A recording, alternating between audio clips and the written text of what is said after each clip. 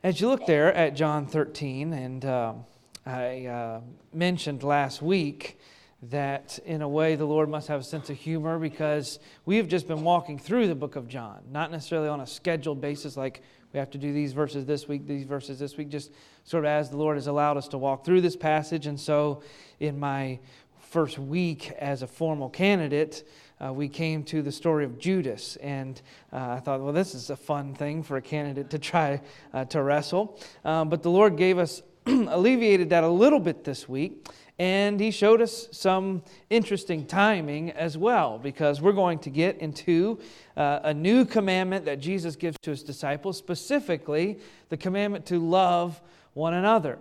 And as I mentioned on Wednesday, that's a fitting time of year for this to be the topic, gentlemen. As I mentioned on Wednesday, it's kind of a public service announcement.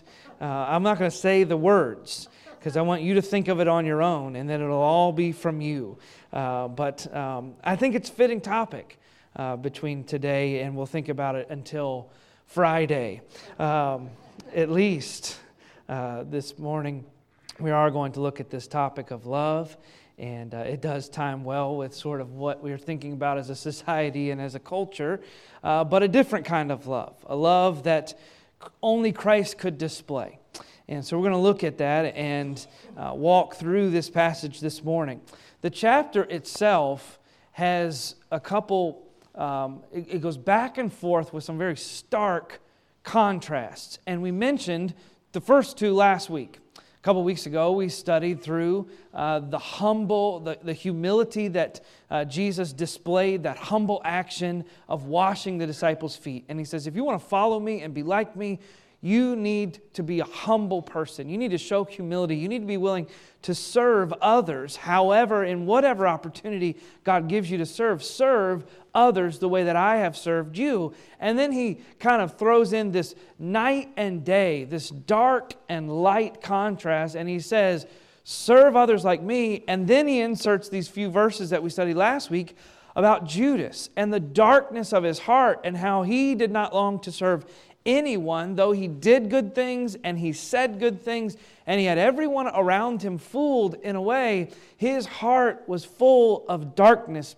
as 1 John would say, not of the light, because he did not truly follow Christ. He was around Jesus, but he did not live for Jesus. Therefore, we see this humbleness, this humility that Christ displayed, but then we see the ultimate selfishness and the darkness that Judas displayed, and it's a contrast. And in a way, today we're going to see that again. We're going to see Jesus speak about this new commandment, love as I have loved. So be humble and serve others, love others, and display that love, not just simply because of who they are or who you are. We're going to see in a moment, His message to them is love as I have loved. And then He's going to finish the chapter by this other kind of character contrast. And we're going to see Peter sort of jumping in quickly. And we're going to kind of compare ourselves to him in his life as well.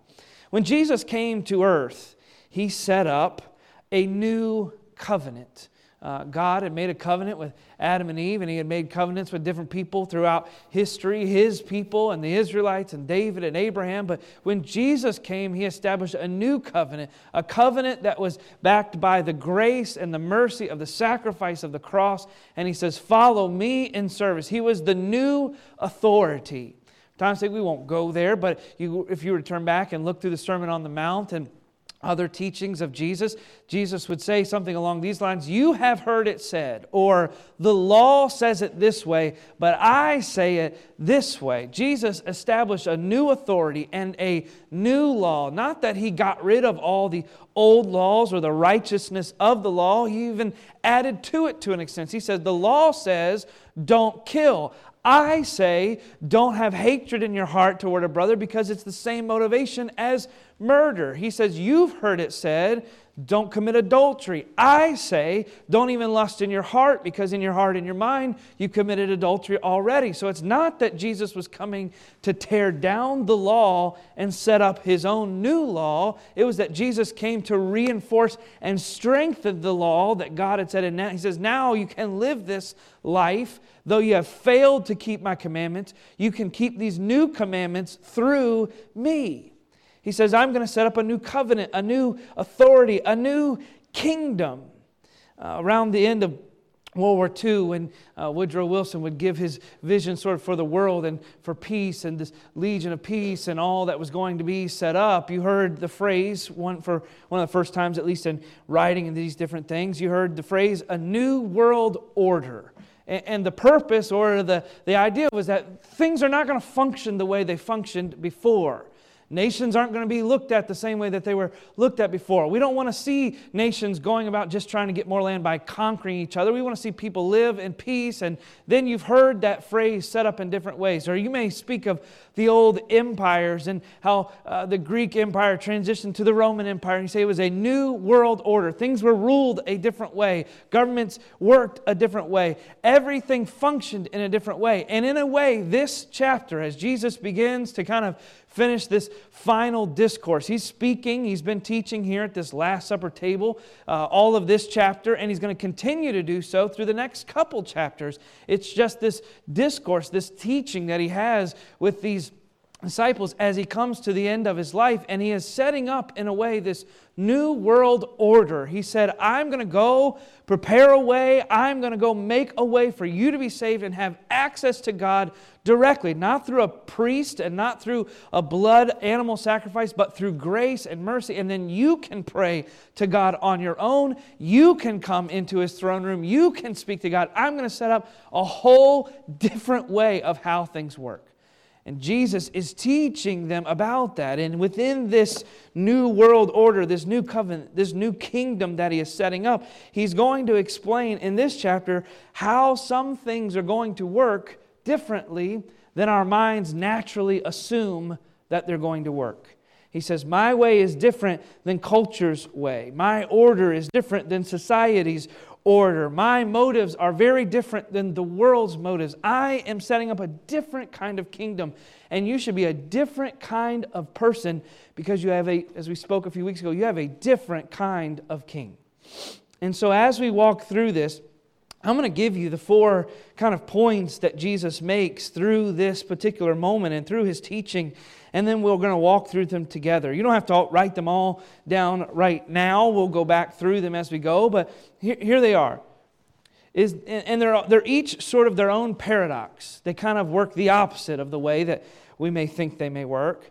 But He's going to teach us that, number 1, glory comes through humility and suffering, not achievement and power.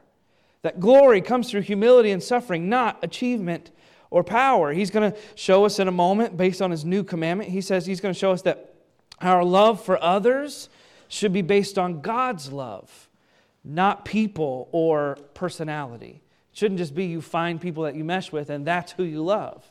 Though that's a good way to find a spouse, God does not tell us that that's how we're to treat everyone in this world. We love them if we get along.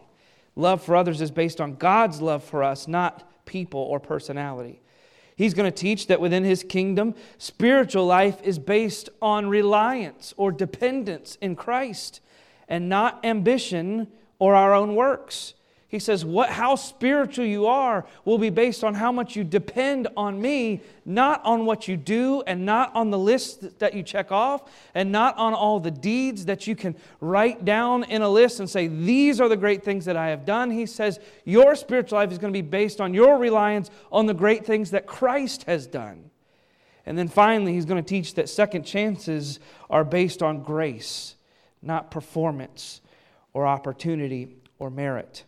So let's walk through those things together and discuss this new system that Jesus is teaching. The truth is, it's a system that God intended for us all along, but that sin ruined, and Jesus came to restore us in salvation and to restore the order that God wanted in this world.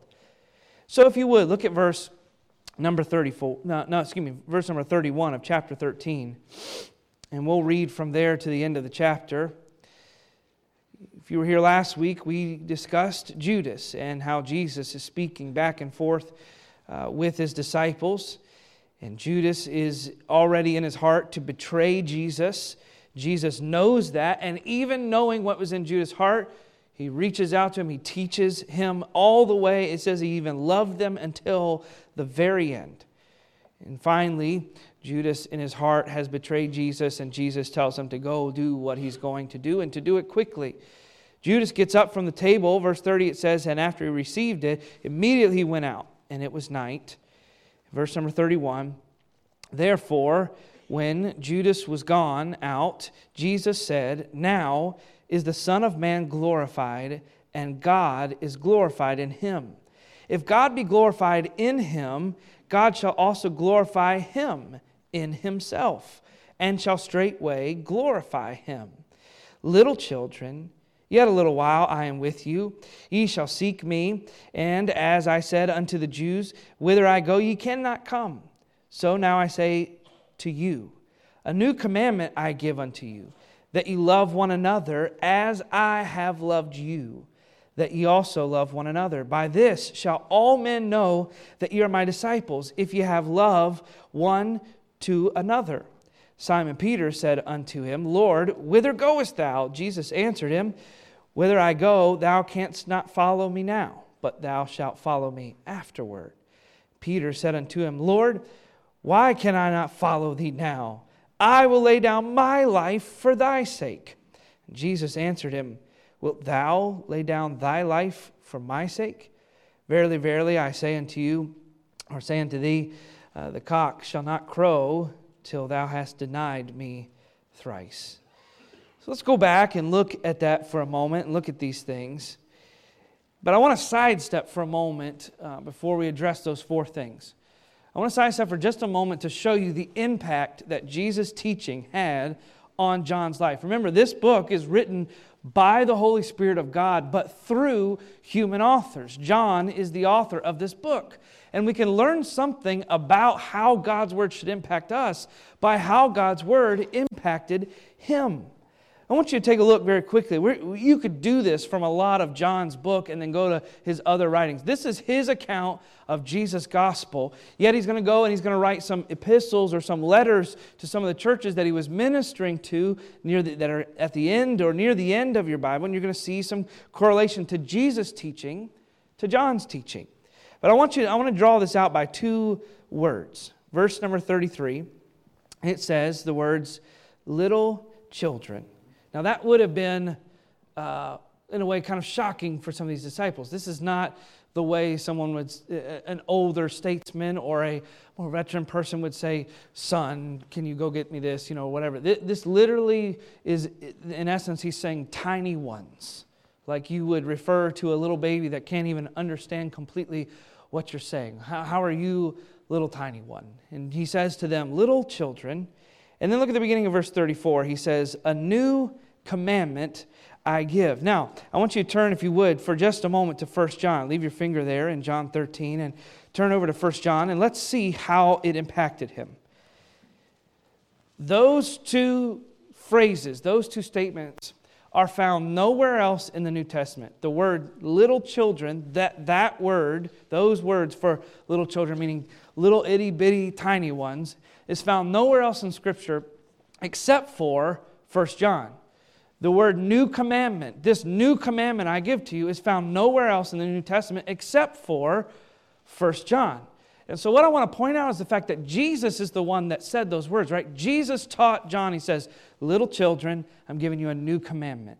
And as John takes this in and learns from Jesus, it affects his life. It affects how he speaks. It affects what his motivations are. It affects how he writes these letters. And it should affect us. When we read the Word of God and see the real words of Jesus, it should change the way that we speak. It should change what we talk about. It should change what our motivations are. It should change our actions. How much did Jesus' words impact John's life? Look, if you would, at chapter 2 of 1 John and look at verse 1. He says, my little children, sound familiar? These things write I unto you, that ye sin not. Look at verse 3. And hereby do we know that we know Him if we keep His commandments. Verse 6, he says, you ought also to walk even as I walked. A similar phrasing, love as I have loved. Look at verse 8. Again, a new commandment. There it is. It's nowhere else in the New Testament, but John in 1 John, it affected him. A new commandment I write unto you, which thing is true in Him and in you, because the darkness is past and the true light now shineth. He says, this new commandment you can live because salvation has come. Look at verse 10. What is this new commandment? What does it imply? Verse 10, he that loveth his brother abideth in the light.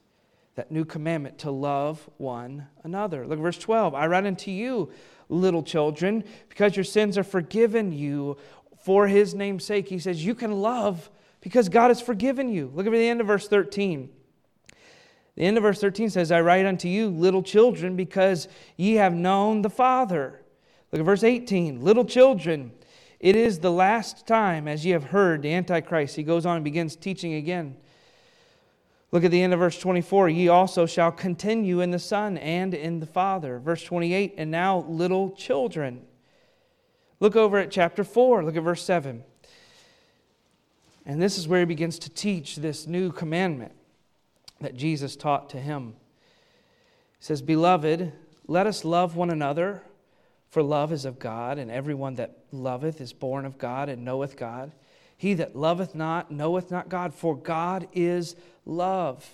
In this was manifested the love of God toward us. How do we see God's love? Because that God sent His only begotten Son into the world that we might live through Him. Herein is love. Here is love. Not that we loved God, but that He loved us and sent His Son to be the propitiation for our sins. Remember back that new commandment in John 13, he says, love one another as I have loved you. Now John is saying, little children, love each other, not because you all deserve it, but because God loved you. He's teaching them literally the same command. Love others the way that God has loved you. Look at verse 11. Beloved, if God so loved us, we ought also to love one another. Look at verse 16, the end. God is love, and he that dwelleth in love dwelleth in God, and God in him. The end of verse 17. Because as He is, so are we in this world. There is no fear in love, but perfect love casteth out fear, because fear hath torment. He that feareth is not made perfect in love. We love Him because He first loved us. And then finally, verse 21, and this commandment have we from Him, that he who loveth God love his brother also. Go back to John 13 if you would. We just read a lot of verses from 1 John in kind of rapid fire succession, but do you think that John got the point? From this little passage, John is inspired and John writes the book of 1 John and he says over and over and over what Jesus taught him. You have to love, and you have to love others, not because others deserve it, not because your love is great, but because God's love is great. And when you meditate and dwell on the fact that God loves you and died for your sins, it should cast out all fear that you have of what may happen if you love someone else. Have you ever noticed that when sometimes we fear what may happen if we really open ourselves to love others? Whether it's, I've been hurt in the past and I don't want to be hurt in the future. I've been taken advantage of in the past and I don't want to be taken advantage of in the future. I've shown love to someone and behind the scenes they mistreated that love, and I don't want my love to be mistreated in the future. But that is not included in God's new commandment. He says you don't have to worry about the end result of your love. You just have to love because God loves you. Because God didn't consider how you would treat Him when He died for you. He simply died because He loved you. Jesus went to the cross for your sins, not thinking, will He ever sin again? Not thinking, will James betray my love? Not thinking, will James ever fail and sin even though I have loved him? In spite of all of that, He just simply loved. And now He's commanding us to love the same way. We're going to talk about that in a minute. What does it mean to love the same God does? But I wanted to challenge you with that as we began this morning and as we're looking at 1 John to see, and I want you to ask yourself the question, does God's Word impact me the way that it impacted the disciple or the Apostle John? When I read something, does it then consume my speech? When I hear a sermon and God works in my heart on Sunday, do I ever talk about it again on Monday, Tuesday, Wednesday, with anyone else, with someone that is lost, with someone that is saved, with a brother or a Christian from my church, with a Bible study that I may be a part of? Do I ever speak of it again? Obviously, John did. He heard the message of Christ and it became part of his life. And when we hear these lessons, when we see these messages from the words of Christ, they should impact us. They should change the way that we think, the way that we act, the way we speak, the way that we walk throughout our lives. So I want to go back and look at those lessons very quickly this morning. And then pray that God will let them impact our lives the way that they impacted John in his life. Number one, God's glory is shown through obedience and humility and suffering, not through achievement or power. Look, if you would, in verse number 31. So Judas leaves. And Jesus has just told Judas, go do what you're going to do. In other words, he's saying, go start this thing off. Go start the betrayal. Go get your 30 pieces of silver. Then bring the soldiers back to take me so that I can be beaten, so that I can be tried falsely, so that I can be accused wrongly and condemned to death, that I do not deserve to die for the sins of all men. He is setting off the events that are going to lead to his sacrifice on the cross. And so when Jesus sets off these events, you would think his next words would be more grave than this. You would think that Jesus' next words would be, and so it comes to the end, or something along the, and this is how it ends. And so destruction comes, or Jesus was sad, or so we entered into a great darkness, or there was terror in their hearts. But it doesn't. Notice what it says in verse 31. Now therefore, when Judas, was gone out, Jesus said, now is the Son of Man glorified, and God is glorified in him. What is he saying? He's saying, I'm about to obey. I'm about to fulfill my commission and my mission in this world. The thing that God the Father sent me to do, I am going to do it. And God will be glorified through that. Through what? Through his obedience, through his humility, and through his death on the cross. Now, we don't think of glory in those terms. Death and sorrow and suffering and obedience. We think of glory as someone who no longer has to obey. Someone who has risen to where they tell everyone else what to do. Someone who has ascended the corporate ladder. Someone who has the money to where if they don't want to do something, they can pay someone else to do it. That's what we as society and culture imagine that real glory is. But Jesus says real glory is I'm going to walk through darkness alone and be sacrificed on a cross because it is what God wants me to do. And He'll be glorified in that. And I will glorify Him, and then God will lift me up if I submit and if I obey. It's the opposite of what our world today thinks. Let me read you a verse. You don't have to turn there. 1 Peter 4, verse 11 says, if any man speak, let him speak as the oracles of God. If any man minister, let him do it as of the ability which God giveth, that God in all things may be glorified through Jesus Christ, to whom be praise and dominion forever and ever. Amen. And that's sort of the end result. When he says, God, I'll glorify God and God glorify me by my obedience, he says when Jesus submitted, it brought glory to Christ, it brought glory to God, which in turn glorified Christ. Sometimes our glory in this world, our seeking, our effort to get glory and find glory and power leads us away from obedience and submission to God's Word. But that is not what He teaches. You say, well, I want to obey. I want to do these things. I want to be more committed to what God says in His Word. I want to follow Jesus more.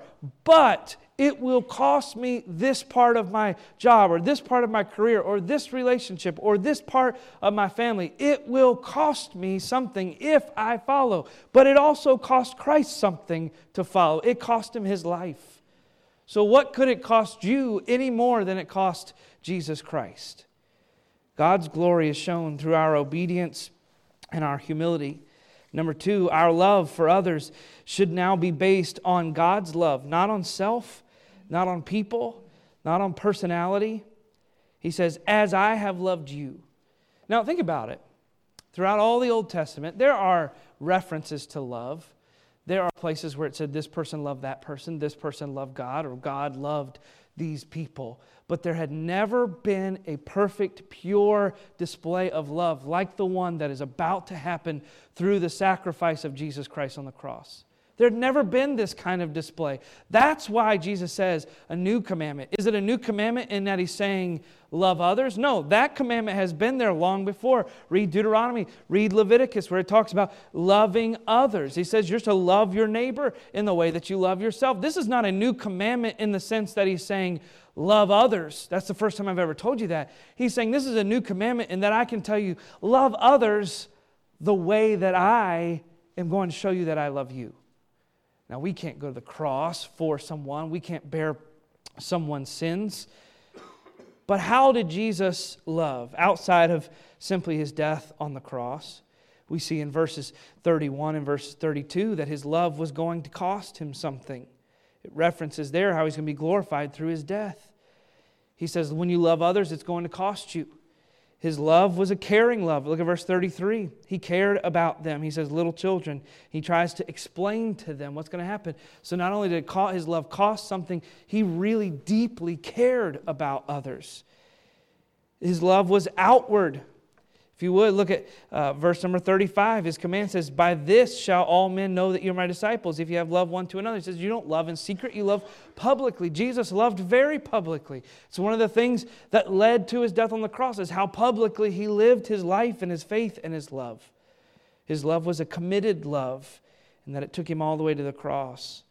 What are some things that Jesus did? We won't look at all these verses for time's sake this morning, but let me give you some things that Jesus says that He did in love. In Matthew 14:14, it says that Jesus had compassion. When He saw these people, He had compassion on them, and then He healed their sick. So He healed those that were in need because of His love toward them. Number two, His love fed the hungry. Matthew 15:32, He said He looked out on the multitude, seeing that they didn't have food. They didn't have food to eat, and He had compassion, and then He went on and He fed them. He took care of their needs. And that's two things that we don't often think. We think, well, we care for those that we really love, our family, our friends. That's who we will provide for if they need it. That's who we will care for if they're sick. But Jesus cared for multitudes of people when they were hungry, multitudes of people when they were sick and in need. Jesus taught truth in love. Mark 6:34, He says He looked out, seeing that they were as sheep that had no shepherd, and He had compassion on them, and He began to teach them in love.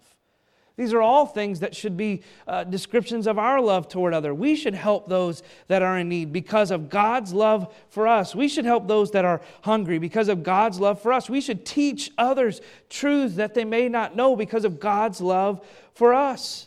In John 17, just a couple chapters over, He's going to see His disciples and be moved with compassion towards them. And you know what He's going to do? He's going to pray for them because of His love. Of course, John 3:16 and John 15:13. In fact, we're right there. You can look at John 15, look at verse number 13. What's another description of Jesus' love? It says, greater love hath no man than this, that a man lay down his life for his friends.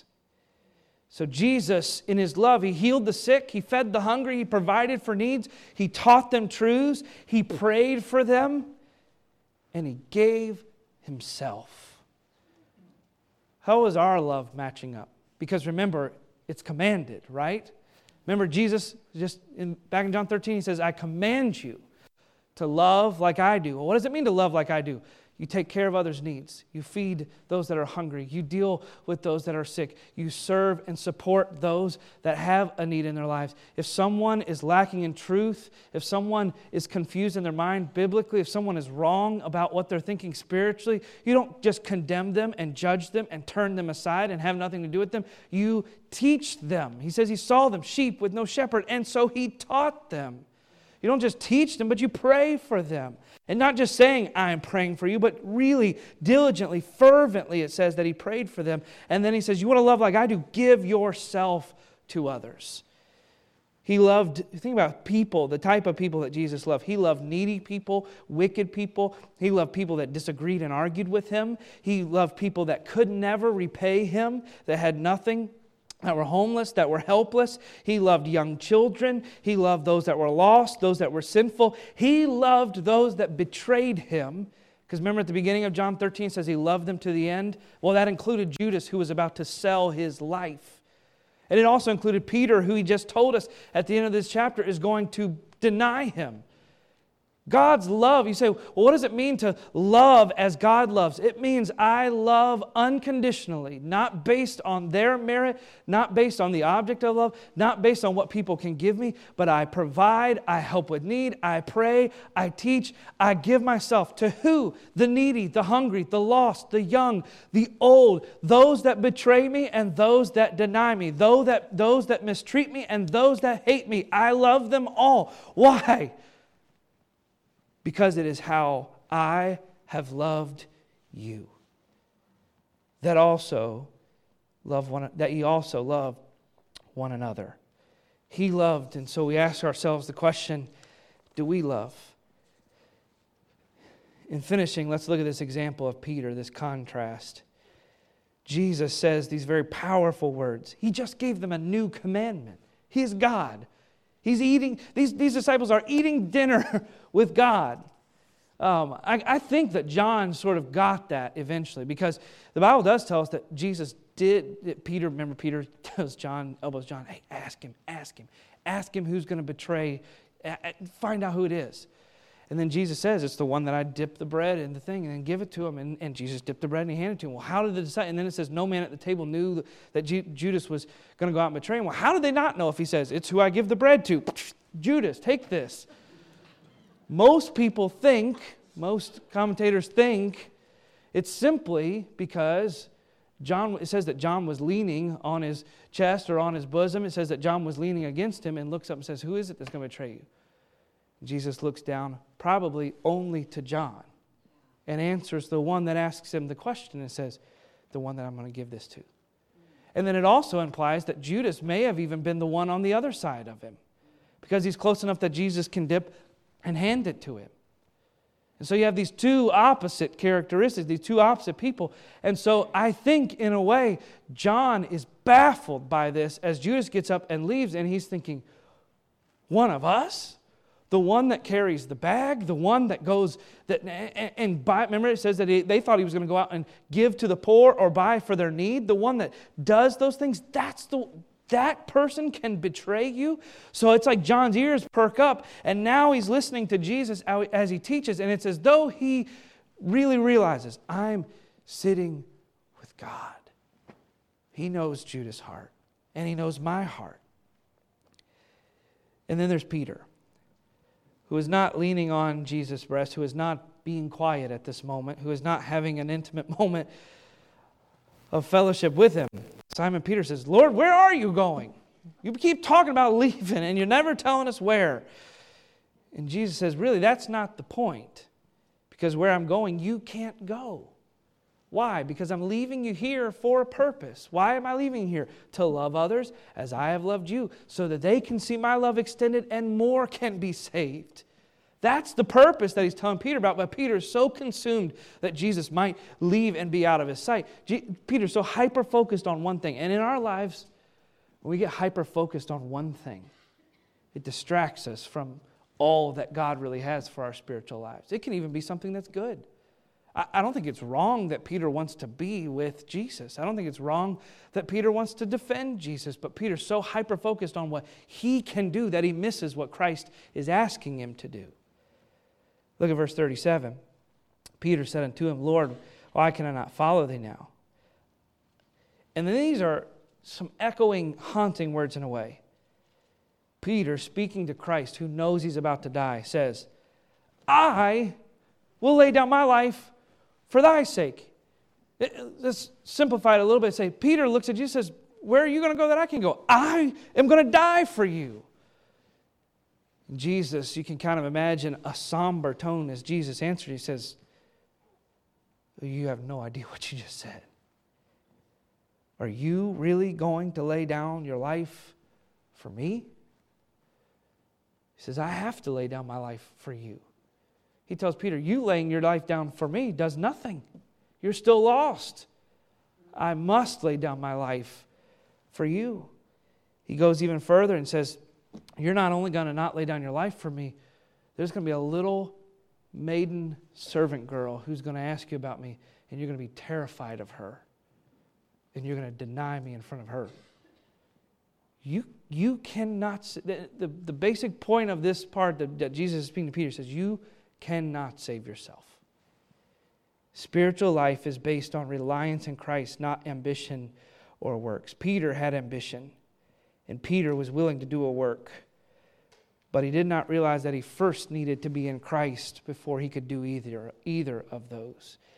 Ephesians 2:8-9, for by grace are you saved through faith, not of yourselves, not of works, lest any man should boast. It is the gift of God is eternal life. And Peter had to realize this is not about me, it's about the Lord. But we'll thank God for number 4. That second chances are based on grace, not on performance, not on opportunity. There never came another day where Jesus needed Peter. There never came another day where Jesus was like, oh man, my church won't advance. Who can I enlist? Peter was an awesome dude. Let's go get him. He can fix this. Jesus never needed Peter. After Peter denied him 1, 2, 3 times, and those echoing words rang out, and the guilt just smothered Peter's life so much so that he ran in shame, Jesus never needed Peter again. But he used him. But he called him back to himself. Not because Jesus had need, but because Peter did. But because the second chance was based on God's grace and not on performance and merit. And the message to us today is that God loves in spite of our sin. And no matter how bad I mess up, no matter how sinful my week is, God's grace and mercy is far greater, far bigger, and far more than my own sin and failures. Jesus says, you don't have to earn your way back. It's not like you leave church on Sunday, you mess up Monday and Tuesday, and you better work hard Wednesday, Thursday, Friday to be able to come back with a clean conscience on Sunday to church again. It doesn't work that way. Come filthy, come needy, come gross, come denying, come betraying, and I will make you clean, is what Jesus says. You can't do it to yourself. We said that John got the picture. As a way to enter into our invitation, I want you to turn to 1 Peter, because Peter eventually gets it too. John got the point pretty quickly. And those words really meant something to him when Jesus says, little children, little children. Here's this new commandment, love, love, love, love, love. And John says, wow, yeah, that totally takes over my life, as it should ours. But sometimes it takes a few turns around the table to pick it up, doesn't it? Sometimes it takes, I was on the playground not long ago with my kids, and they're on the seesaw, and we're going back and forth and back, up and down and up and down. Sometimes it takes a few rides up and down before you really figure out where you're supposed to be spiritually. But Peter eventually, by the mercy of God, figures it out. Look at verse 14, chapter number 1, 1 Peter 1, verse 14. As obedient children, this is Peter writing, not fashioning yourselves according to the former lust in your ignorance. Who do you think he's talking about there? He's talking about his own ignorance. But as he which hath called you is holy, so be ye holy in all manner of conversation. Because it is written, be ye holy, for I am holy. Peter realizes it's not about his holiness, it's about the holiness of Christ. It's not about his love, it's the love of Christ. And if you call on the Father, who without respect of persons judgeth according to every man's work, pass the time of your sojourning here in fear, for as much as ye know, notice this, that ye were not redeemed with corruptible things as silver and gold, from your vain or your useless conversation, your useless lifestyle received by the traditions from your fathers. Notice what he says. This is Peter speaking. He says, you can be saved by what you have. And you cannot be saved by what you do. But Peter says in verse 19, but with the precious blood of Christ, as of a lamb without blemish and without spot. You have to imagine as Peter writes this, maybe tears coming down his eyes, he has to look away so it doesn't stain those pages as he's weeping, thinking, I tried to fix this myself, but Jesus taught me. And as I saw him on a cross and I saw the wounds afterwards, he had no blemish, but by his precious blood we have mercy and love. Look at verse 21. Who by him do believe in God that raised him up from the dead, gave him glory. Remember, we just talked about in John 13, that your faith and hope might be in God, not in self. Peter says, I learned that it wasn't about me. It's about the Lord. And he says, we love because Jesus loved. We are merciful to others because Jesus is merciful to us. Every head bowed and every eye closed this morning.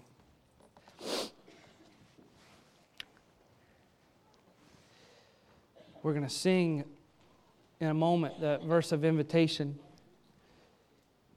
The song we've been singing for the month, at least in our Sunday school and our evening services, we've been singing that song, Here is Love. Vast as the ocean, loving kindness as a flood, when the Prince of Life, our ransom, gave for us his precious blood. Who his love will not remember, who can cease to sing his praise? It will never be forgotten throughout man's eternal days. And I wonder this morning, have we maybe forgotten the love of Christ? Have we forgotten that that is our motivation? Not what we can get from people, not what we can do for our church or even do for God. It is about what God has done for us. That's where this starts. Our spiritual lives are anchored in Christ, not in self. They're anchored in mercy and grace, not in works and our own failures. So we'll ask the Lord to bless this time that we have together. And we're going to stand and we're going to sing that. It'll be on the screen in just a moment. We're going to sing that together.